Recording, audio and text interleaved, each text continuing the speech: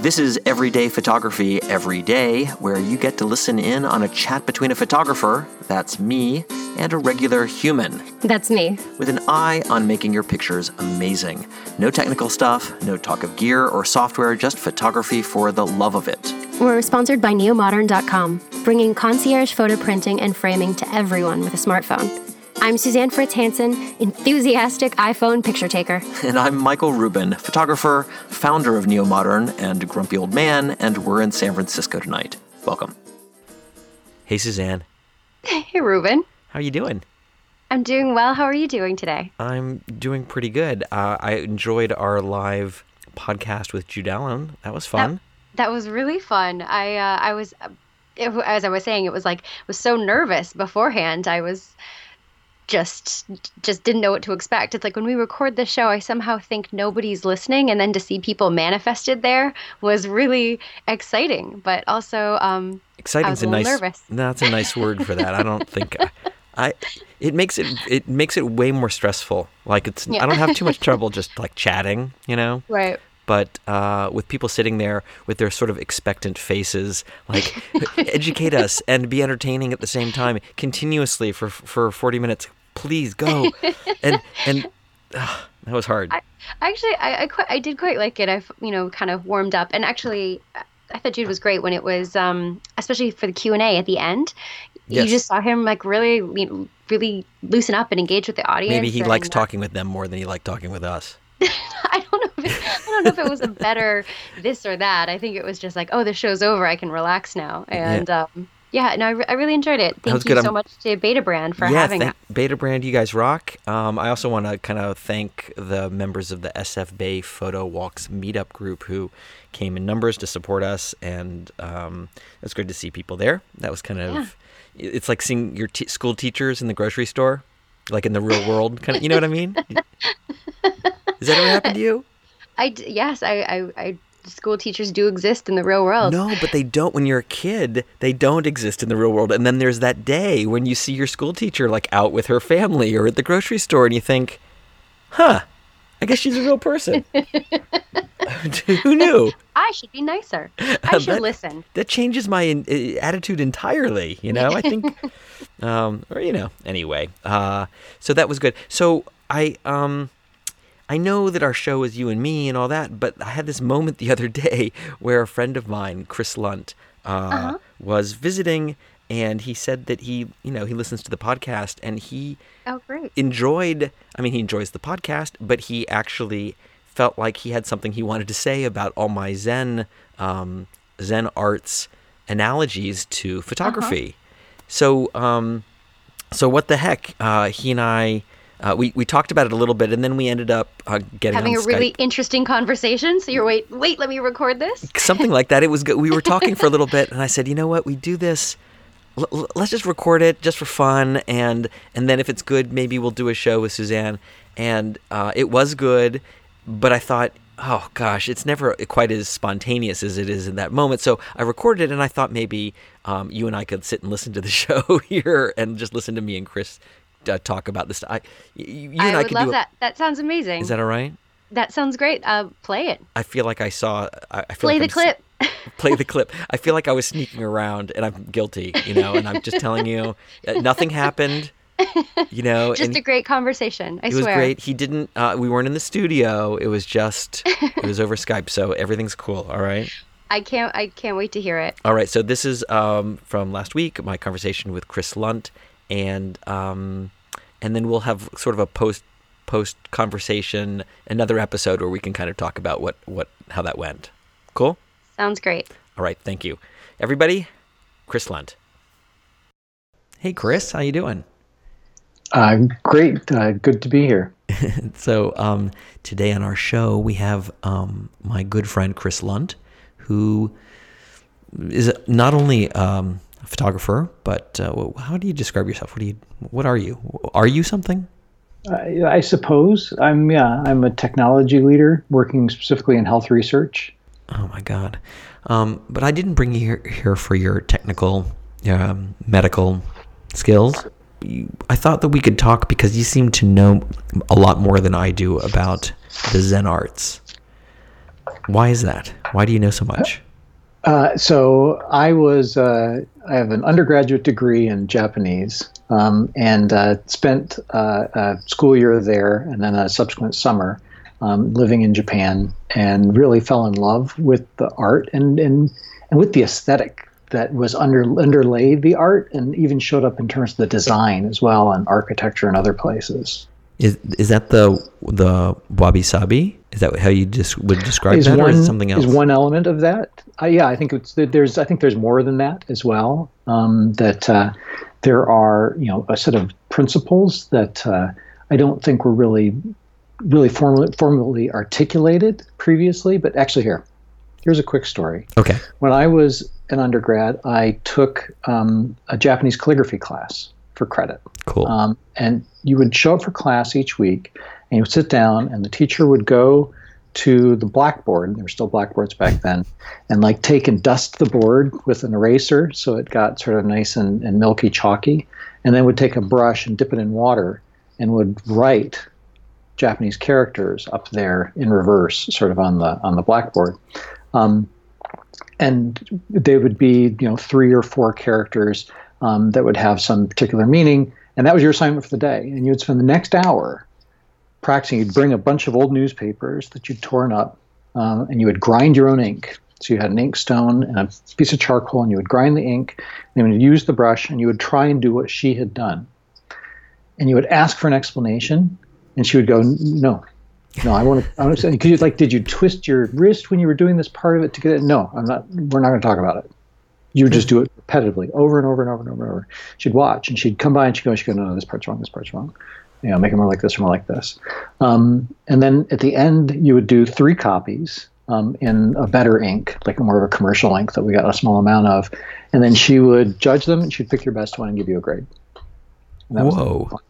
This was the way a lot of things were taught in Japan, right? That there was no analysis. That things were taught through repetition, through practice. And they talk about how in a sushi restaurant, the kid starts apprenticing and he gets to sweep the floor for 3 years, and then he maybe gets to look at the rice for 3 years before he gets to make the rice before he moves up. And he's not chopping, fish until he's, been there for 10 years. Mm-hmm.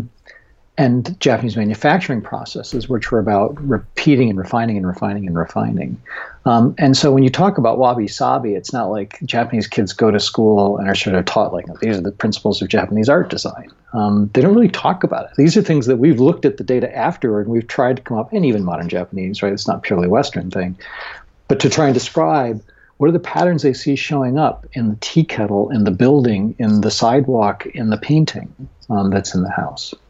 So there was no sort of classical text by someone in the 1500s that was, these are the principles of our art? No. And what's interesting too, because obviously so much of what they did is rooted in Chinese culture, mm-hmm. But then really became something very different. Actually, here's a funny recent example too of this.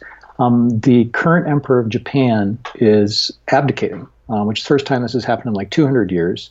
He's quite old, mm-hmm. and he feels like I'm not really up to this anymore, and I'd like to just pass this on to my son now. And so years in Japan are given by how many years you are into the reign, right? And so we're currently in Heisei. We're currently in Heisei, 62 or something.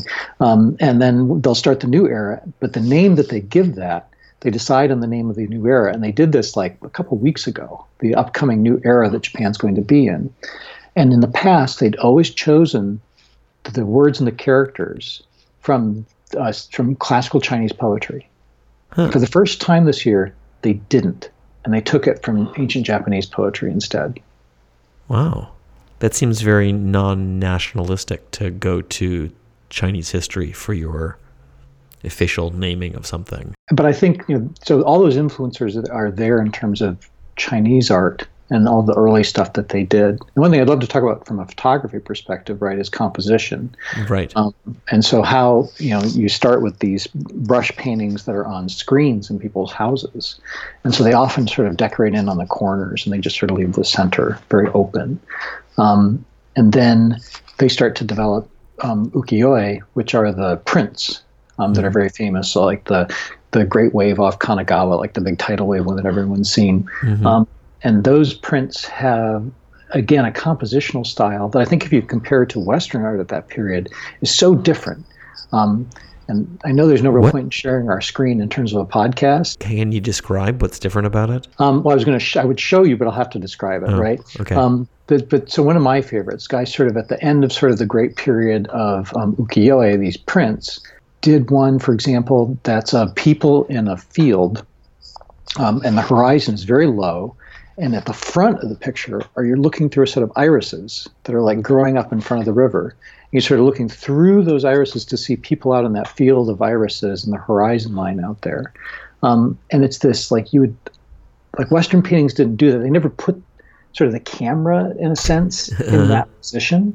And you find ones where like there's a lantern at sort of the top. It takes up a lot of the frame.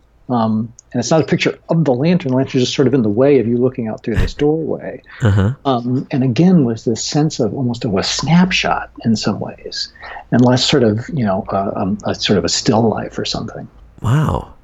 I'd like to see, do you have the pictures of these? Can I see them? I do, yeah. Maybe you can send them up. I mean, if we make this into a show, I'd definitely put that in the show notes. I'd like to see it regardless. I'm fascinated by that. So you had heard me hypothesizing that Zen arts are arguably highly applicable to photography, to photographic education. And the more I've been looking into each Zen art, different Zen arts, I've been finding elements that really speak to the way I think about photography. In particular, issues about wabi-sabi, but that's sort of an overarching aesthetic. I've been looking at kintsugi, bonsai, ikebana, these kinds of things. The enso. So yeah, the Zen circle. One of the key things, right, is the fact that the circle's incomplete. Right, that's sort of the thing that you see about it, is that it doesn't quite close. Right. It's just that effortless elegance of that circle. I think that the enso is somewhat less applicable than perhaps ikebana, which I think is a core art form when thinking about photography, because it's not, I've been really pushing back on photographic teaching, which is talking about rules of thirds and about golden mean.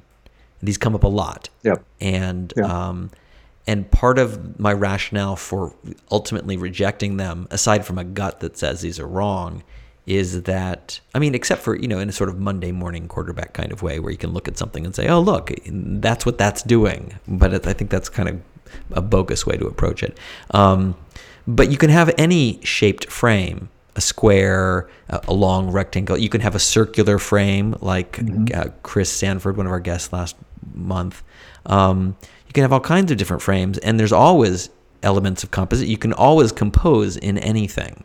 And so I can't accept that there's a fundamental rule about proportions or about ratios or lines when you can have a circular frame and compose for it. So to me, it's not like that's an exception.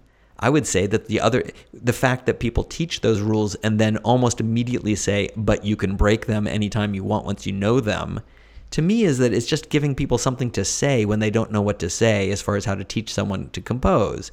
And I think it gets in the way of actually teaching composition.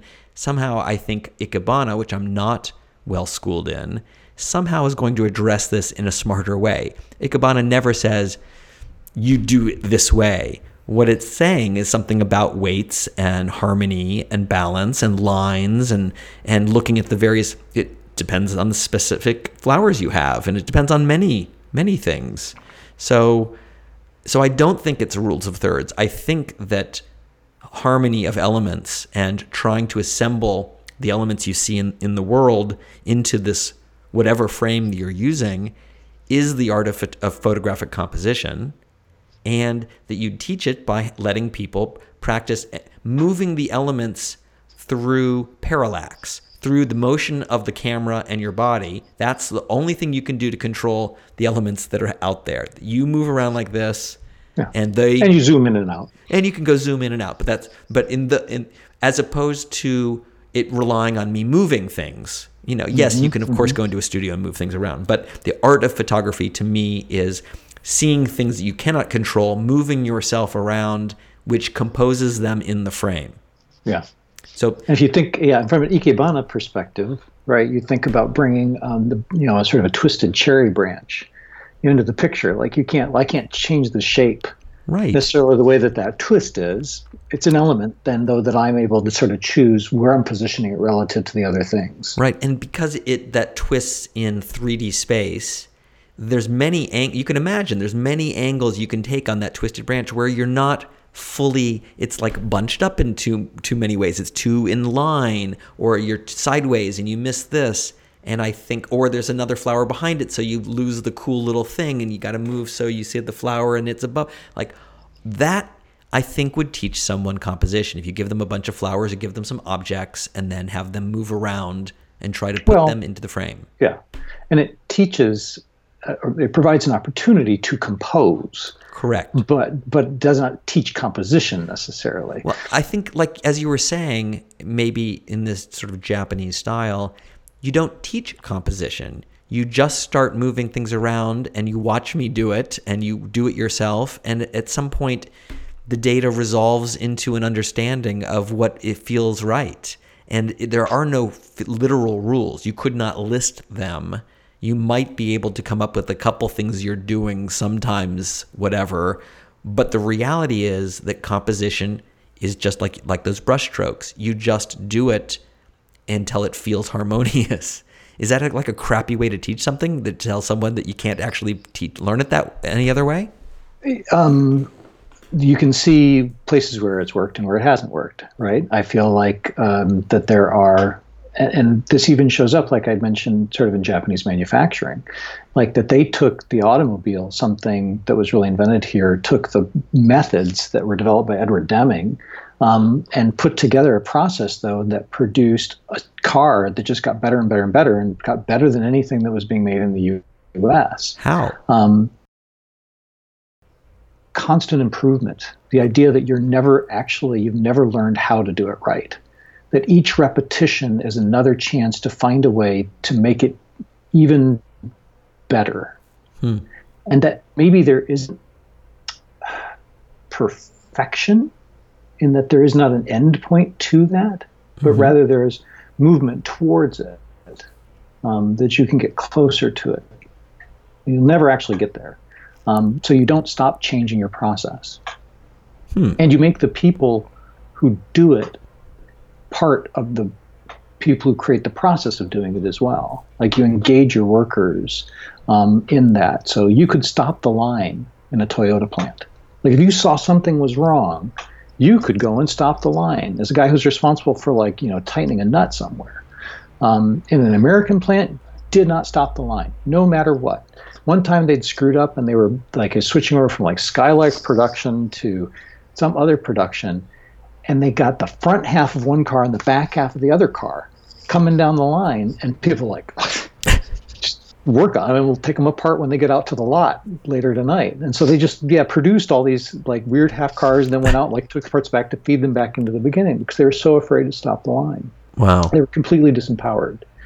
And so it was also about making the individuals part of that process. So it's interesting thinking from a teacher-student perspective too. Yeah, how much do you want to stand in front of a board and go, and this is a good photo for this reason, this is a good photo for this reason, versus saying I've laid a set of elements in front of you, move them around and find something that speaks to you in some way. And tell me why. We'll talk about it. Yeah. And there's a lot of right answers, and there are clearly wrong answers. Things that don't feel good to most people, and unless you're going. I'm going to push back and say It's not that there are wrong answers. There are answers that are less right. There may be, because you've all heard the album that you're there's two people out in the world who love this album and everyone else hates it, right? And is it wrong? Not for those two people. You're right. So there's maybe photographs out there that you and I would go well, this is a waste of paper. But there's an audience that's really looking for that. Well, actually, a interesting point. There's also photographers like Deanne Arbus, who is photographing subjects that are difficult and purposely frequently using compositions that are difficult to kind of reinforce the difficulty in the subject. And it's another plaything. You can't separate the composition from the content. They all go together to make this picture feel beautiful and this picture feel challenging. That's the artist's job, is to assemble content and composition in the frame to give you whatever they want to give you, right? Yeah. That kind of ties into haiku, which is another art form that I like, not just for its simplicity, but it really points out to me the artificial constraints that are created to work against. It's not like haiku is better than free verse or some other poetic form. It's just another poetic form. And to me, photography is a poetic form. It's like writing, and you can go into photography and create these constraints. I don't want to crop. I want to use square frames. I want it black and white. I don't want it posed. Whatever it is, it doesn't matter. There's no right or wrong. But I would say for any particular photographer, you might choose your poetic constraints that you want to work against. You don't want infinite stuff. It's fun to see if you can make a haiku or a limerick. And I would say that that's something that photography is for people, particularly now that everyone has a camera and can take pictures ad nauseum, right? Like, why am I taking pictures? And I'm like, well, let's make a game out of it. Let's make it harder for me. Let's say I have to make something interesting given I'm only going to use natural light. I really like your comparison of photography to haiku, and I hadn't really thought about it before, but you have actually, and so quick history on haiku. Haiku is part of a much longer form of poem that people used to do as sort of a party game. And this had gone back to China, but people would sit down and one person would give the opening trio, which is the haiku, the 575. Mm-hmm. He would do that, and that would start the poem. Then it would go to the next person, and they did these 4-line responses, and they went around and the first person try and tell some sort of story. But the first guy's job then is he gets to choose basically the theme, like this is what this was going to be about, or here's sort of the setting. And the thing is like that was the most fun part of the game. So some people would be like, oh, no, I don't want to use that 3-line thing. I got a better one. Listen to my 3-line thing. And it became people just started to do the 3 lines that we know as haiku now. But the interesting then to think that the haiku itself was supposed to be sort of a snapshot from a much bigger world that you were going to go develop. But it was the essence of what that world was captured in that. And so that photography is that sort of like, I'm showing you this much, and it's implying all these other things that came into or are going out of what's happening here in this moment that I captured. That's cool. Can I share one more haiku story that may be relevant for this? I love haiku. Even before I realized the comparisons of haiku and photography for me, I spent a few years back around the turn of the century. I love saying that. Just writing a lot of haiku. I spent a lot of time writing haiku. So, please tell haiku stories. So there was a great master of haiku who had a student who came to him very excited. He's like, Master, I have finally written the haiku that will elevate me to be a master as well. And he goes, well, tell it to me. And he said, dragonflies take off their wings and they are pepper pods.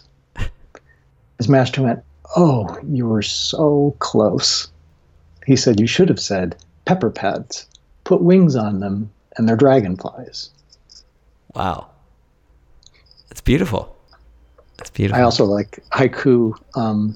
And one of the things I like about it, one of the things that we were talking about earlier, the wabi-sabi, shibui is the concept of minimalism. What is it? Shibui. And it's about like doing something in a direct and simple way, not being flashy, sort of being elegant about it, but being simple. Right. A poem that's written out of 17 syllables doesn't give you room to be anything but. Right. I can appreciate. I bet it's interesting to me that I know how much you like black and white photography, and that seems to also be sort of fall into that aesthetic. This idea of like I'm going to remove things and make this even more simple. Yes, I think, and even the Enso talks a little bit about like there is something about the grayscale of a lot of those arts that they get rid of superfluous distractions, and they mean that in terms of color as well as other lines that are not necessary. The black and white for me, it is like it's like a longer poem when it's in color. It's easy to be beautiful and flashy and adorned in color. It's pretty, but you take away the color and it's not pretty anymore. Can I still make it beautiful? Like, that's a little harder. That's a worthwhile project for me to see if I can do that. It doesn't mean, put color in, of course it's nice. It's nicer. That isn't, yes, it is nicer. It also might be more distracting or less, I find it less elegant, right? It's just busy. It feels like my eyes all over the place. I reduce that by taking it into black and white. Do you play around at all and sort of, the spaces in between, like just black, white, and red, or? I don't much. I occasionally will do something if I really feel like I want color in there. Sometimes I take the saturation just down to the point that there's still color in it, but it's not colorful. But sometimes you just need that hint of something. I haven't done it as like a duotone where you're just working with, and I kind of resist photographs where someone goes into technology and has a black and white picture with like red lips or one object in color. It feels like it's demanding attention in a way that couldn't. It's just screaming, and it feels kind of cloying to me. Sometimes it's fun, but in general, I'm not a big fan of that. It feels almost gimmicky. I can't look at that all day. There was another Zen art idea. I can't remember the name of it. I could pull it up here in a second. But it was talking about doing things, and these were principles of Zen and not necessarily of Zen arts. But it was talking about doing things not for money, not for reward, that you just do them to do them, not for any reason. And it reminded me of the feeling that I've had about photography, which is I insist that I do it as an amateur, that amateur literally is doing something for the love of it and not for commerce, not for reward, not for likes. You're just doing it for fun. And I remembered when I was writing Droid Maker that Coppola had been described as aspiring to be an amateur. Like, he was a professional who aspired to be an amateur. And I've hung on to that sentence for a decade now. I aspire to be an amateur. The better I get, and the more I have opportunities to sell things and behave like a professional. I meditate on this idea of not going down that path. It's like the dark force. Can I do this just because I want to do it out of an inner need and not to please anyone else, not for any other purpose, not for money? And I think now that everybody has a smartphone, that's much more the case of photography. People, if they're taking pictures, are doing it for themselves and not for money, not for jobs. They've got a camera. Now, they might be doing it for likes. There's still got to be, but a like is a proxy for this idea that, like, I want to share an emotional feeling that I get looking at something with other people. And I don't think I don't know that I consider that an ignoble goal. It's certainly not an ignoble goal. It's part of the human condition that we want to do that. To please other people as opposed to pleasing yourself? No, not about pleasing people. It's about communicating with other people, about taking something that you've experienced and wanting to share it with them in some way. It's about making a connection with other people. That what drives people to get up on stage and perform or act in something. Sometimes, there's an aspect of, like, I need validation, right? Or I need to feel like I have status in my society. Mm-hmm. But I think there's underneath that often is this other drive to go, you are a different intelligence than I am, and I want to bridge that gap. I want to find some way to get us to sort of be the same on something, to experience something together. And that connection, which drives all of sort of our social behavior, I think is don't know if you call it beautiful or good or bad. I think it's just part of what we are as humans that we want to share. And to get the feedback, am I sharing or not, is rewarding. To just see people say, oh, someone read it, whether they even liked it or not. Like, it just made me feel good to know that someone read it. Yeah, made it try. I could back off of that position. I'm not intractable about that. And I might be able to be convinced you can sell stuff too, and it doesn't take away. But something in the purity of creating for the love of doing it and not for any other reason appealed to me. It's always appealed to me in photography, and it was nice to see that it's a tenet in Zen. It gives you so much freedom. Like, right, without that, if you're worried about like, oh, are they going to understand this? Are they going to connect with this? Let that go. Yeah. Make it for yourself. Yeah. Like, if you love it, it makes you happy. If other people find that they love it too, that's awesome. That's a great outcome. But that's not the primary driver. I wanted to like it first. There's also bonsai. Have you done that art? No, I've observed. I've seen some great fascinating stuff. I find it really fascinating, and I think that one of the things about I'd always seen it as just like little adorable trees. It's like a toy poodle or something, right? They're just miniature and cute. But the art of bonsai is about seeing the universe in everything. And Zen talks about the universe in a grain of sand. And I hear those things, but I didn't really think about it until I combined that with the thing that I feel very deeply about photography, which is a sort of Greek literary idea called synecdoche, which is, a part for the whole. And I feel like everything in photography is synecdoche. You cannot record everything. You cannot see everything. You can't know everything. You have to summarize both time. Scale of the map is 1 mile equals 1 mile. Right. I love that Stephen Wright joke.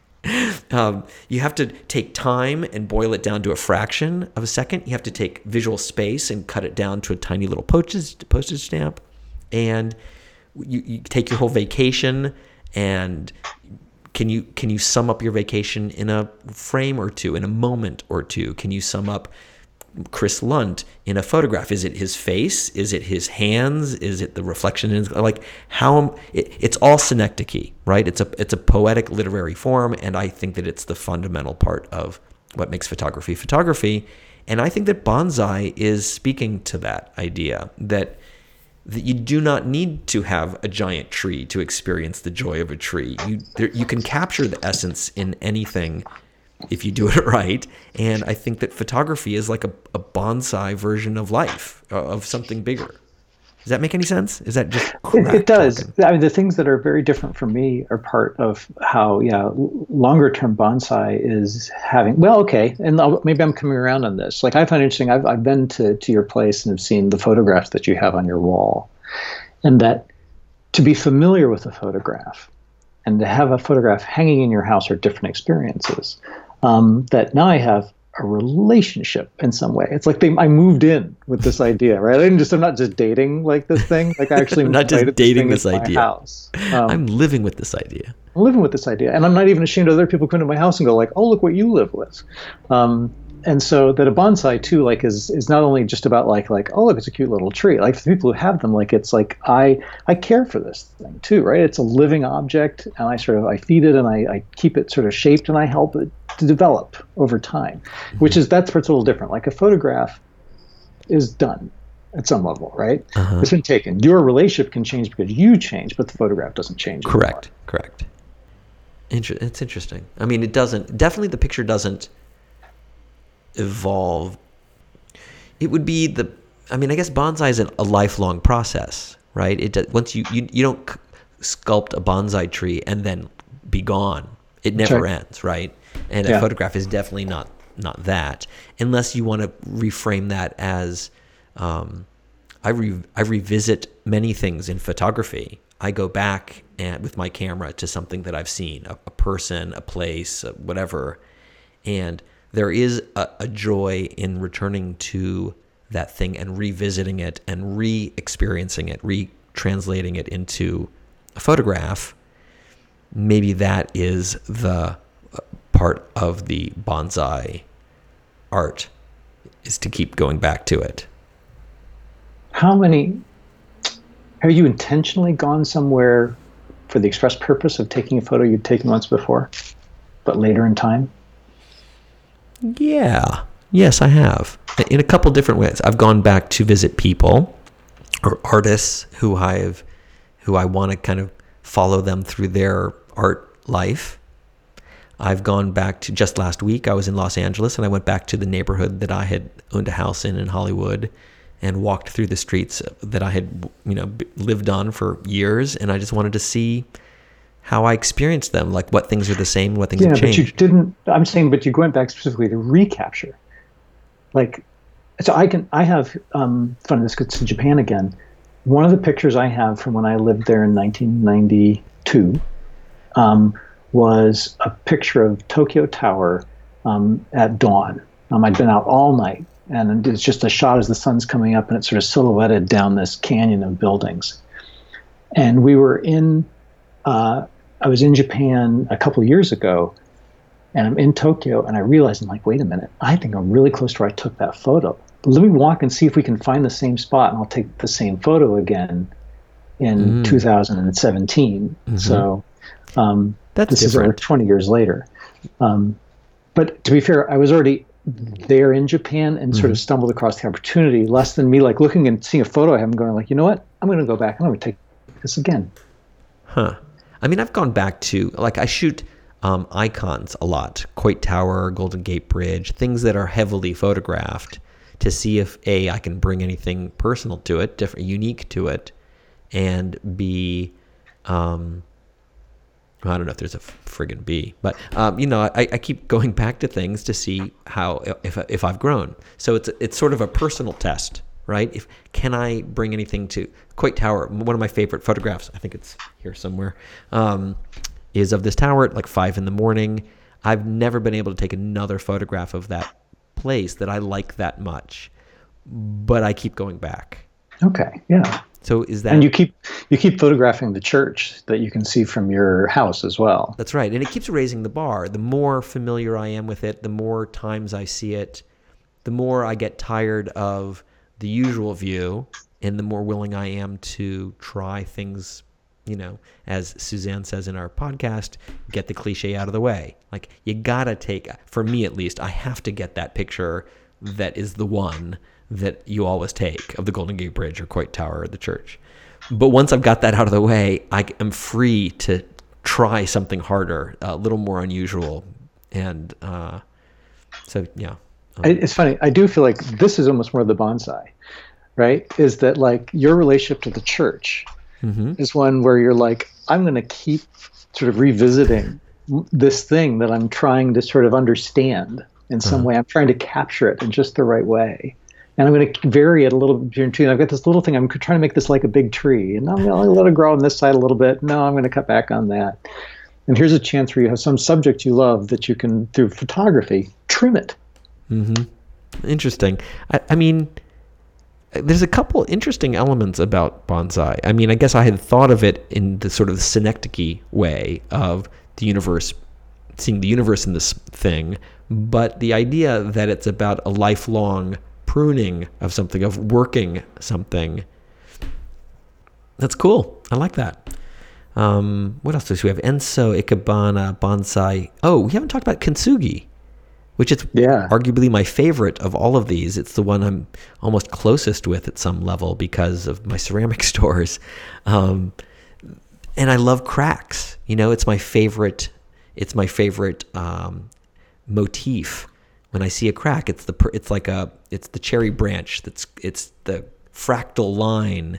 And I'm always looking for a more perfect crack. And I've been photographing cracks for 30 years. And to me, it's not that there's something wrong. I love those cracks. And when someone explained kintsugi to me, I was like, I found my thing. To make that crack the most valuable part of it, to make this crappy broken thing into something that's now jewelry and wonderful. What a great expression. And in some ways, it's the perfect articulation of wabi-sabi. It's like the flaws are what make it valuable in all of us, right? We say that all the time, but there it is.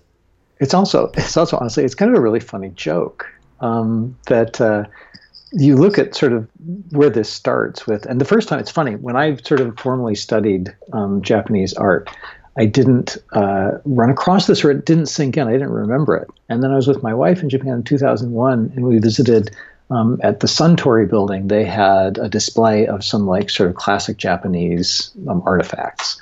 And one of them was a cup that had been repaired with gold, the kintsugi cup. That's the first I'd seen it. I was like, that's brilliant. Like, and it's so funny because you had this pastime, chado, like these are all the ikebana do, and they're all dos, they're ways, right? Ways, yes. Right? They're sort of a form, right? And so you have the tea way, right? And the tea ceremony and the tea houses and all the things that is built up around tea, which was a huge thing back in the same period. And they were striving for, these very wealthy people, making this feel rustic and earthy and real, and and back to that sort of that minimalism shibui, and I'm just going to make this feel really natural. What's the shizen? Mm-hmm. Shizen is like absence of pretense. Yes. And so they would specifically get, like, instead of a beautiful cup, like an earthenware cup that was like a little badly made, like a little uneven, like, oh, this is just some peasant's cup. We're not going to have a really fancy rich people party to drink tea out of. Mm-hmm. And then so I take this really simple cup and it cracks. And that's like, oh my God, that makes it even better, right? But I'm going to fill it with gold, which is just making fun of it. Like you got the crappiest cup that you could and you repaired it with gold, far more valuable than this like cheap peasant cup in the first place. And I think they did that smiling the whole time, right? Like, I think they fully recognized that the whole thing was kind of funny. That's so weird. Wow. Let me think about that for a second. And it doesn't diminish the fact that the most valuable part is the flaw at some level. But it's the thing that makes it different and unique. It was a perfect cup. If they were all perfect cups, I wouldn't be able to distinguish one from the other. They're mass produced. If you make a million cups, nothing is special. That's the thing that people talk about all the time, that like what makes the diamond valuable is the flaw. And when you see models sometimes and they have a mole here or their nose is whatever. And at first you're like, that's so, that's not right. It's too bad they ruined it. Yeah. Yeah. And then you realize, no, that's what makes it great. Marilyn Monroe's little mole, you Photoshop that out. It's one of my issues. The wabi-sabi is one of my issues with Photoshop and retouching and stuff like that. It's like you're taking away the imperfections that I think make something real and connected. And as you smooth those over, you're just turning this into something that's a mass-produced object at some level. Yeah. Or now you're into a very different kind of art. It is a different art. And honestly, I don't have a problem. I love Photoshop and I love special effects and I work on, multiple image things. But to me, none of those are photography. Yeah. Those are photographic arts. Those are arts that you do with, and remember in Star Wars that one of the things that Lucas had said, I don't know if you remember, one of the things that Lucas had instructed to Ben Burtt and to Ralph McQuarrie, the people who are designing the look and sound of this world that he's invented, was that he called it used space. He didn't want it, like up to that point, spaceships were clean and everything was pristine. And he's like, you know what? I think that after 50 years, the ship's gotten banged up. And the sounds that you're using aren't going to be science fiction sounds. They're going to be sounds you're used to hearing, machines and motors and things like that. And so Ben Burtt made these sounds that were all unique, but composed of pieces that were familiar. And so they go into us as feeling familiar, even though they're alien. And that's what happens in Photoshop, or at least in the work of Jerry Uelsmann and my work, where you're sampling the world, you're taking things that are familiar and you're putting them together in a way so they feel familiar, it feels real, but it's not real. It's this fantastical thing. The problem is when you're passing it off as real, Yeah. And unfortunately online, the context that explains this stuff gets stripped off very easily, and you're left with an image that people have an immediate reaction to. Oh my God, look at that. And it's like, really, who's going to sit around and find out whether that's real or not? I've already had the reaction. It's like when the judge tells someone to, disregard that statement, inflammatory statement. It's like, well, they all heard it, so I it's too late now. It's interesting, and this gets back to, I think, a conversation you and I had previously about sort of what is real in terms of if you look at a bird book. Like often the better bird book is the one where the bird is drawn rather than it being a photograph, because you're looking for sort of the bird. You're looking for right the platonic ideal of the bird. Yeah, exactly. The archetype of the bird. Yeah. Not a bird, not a specific bird. This is Frank. Right. I can know. Yes, I saw. Did you see Frank? Yes, I got him in my book and I checked him off. And so when you look at Photoshop, at some level it makes sense. Like if I've got a model who's got clothes on, it's almost like I'm not really showing like a specific woman. I'm just showing women of a particular type, and I'm going to make her kind of bland. Like, so the clothes, nothing so the interesting clothes are about featured, or so that the person looking at the image can put themselves into it at some level. Yeah. If it's too unique, that becomes a picture of Steve or That's right. Martha. Right. Or of Cindy Crawford, or of like other models who at some point stopped just showing up in catalogs, right, and became something else. Remember when, I don't know if it's a remember when, in movies, sometimes an actor becomes so famous they can't really play anything else, because when I see Leonard Nimoy, that's Spock, and it just he's ruined. He's been ruined, right? It's like you can't pull that off, and that happens for a lot of actors. It's so amazing when an actor can really become malleable and be all kinds of different people, and you're like, really, that's Daniel Day-Lewis. Who? Daniel Day-Lewis. I just say would give an example of somebody, despite having been in many iconic roles, I think keeps showing up in a way that's brand new that he can transcend that. Right. So my point is only that you don't. But if you're Tom Hanks, you're not going to play the bad guy. Right, Tom. Even if you tried, people would be sympathetic. Oh, look, it's Tom Hanks. It would be hard, and it's always disorienting to see someone who is that person playing this person, because it seems it's a misfit somehow, because you know who they are. It's great when it's an unknown person. You don't even know, is that person really like that? Like, oh my God, are they acting? Like, oh wait, he has a British accent. He's faking this. Like, I know him, so I know it's fake. I can't even let go of that suspension of disbelief that's required to enjoy this. I'm not sure. Did you, and this way made me think about Humphrey Bogart in The Treasure of the Sierra Madre, where he plays a complete bastard, which is sort of fun to watch. But it made me curious. Are you also a fan of black and white film, of motion pictures? Interesting. Not in the sense of I love black and white movies. There are many movies that are in black and white that I love. I don't think it's because of their black and whiteness. I don't think that that's an attribute. To me, cinema... Well, I would say, even I think Citizen Kane is a better movie in black and white than it would have been in color.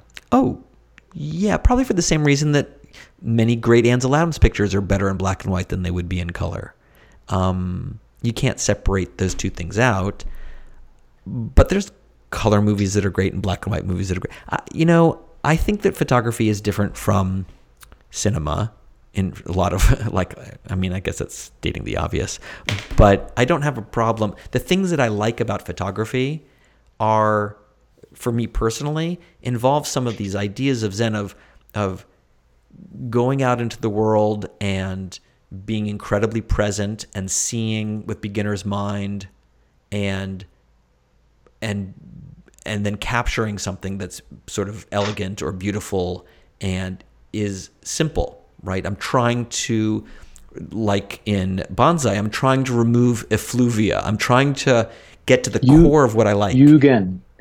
Show more by showing less. I want to show more, right? And because I don't want to go set that up, it's an art or it's a craft or it's something to go out and see if you can catch it in film. I use depth of field to make the background less distracting, so I'm simplifying this a little bit. Or I want the juxtaposition of the object there and this object here. I'm playing games with all of those elements to decide what I reveal, what I hide, what I show, how much do I need to show, how little.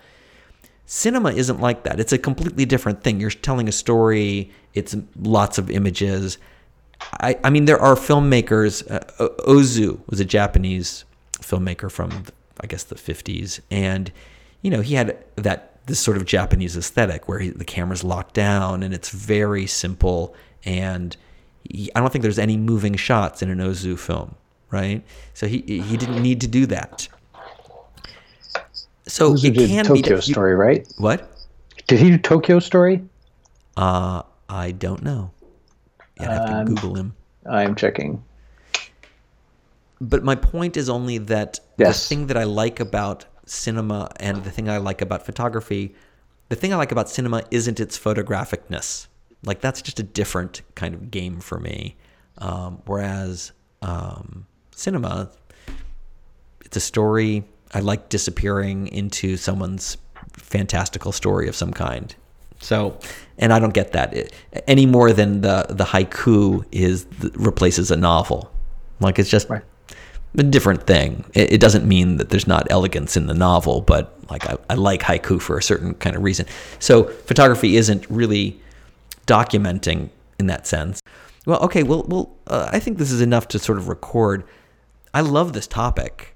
All right, well, to the degree this is a show, thanks for doing this with me. I love this topic, and I like that it's not classically photography. I mean, we're not really sitting and talking about f-stops and shutter speeds and lenses and stuff like that, but I think this is the core of photography, and you're the perfect guest for this.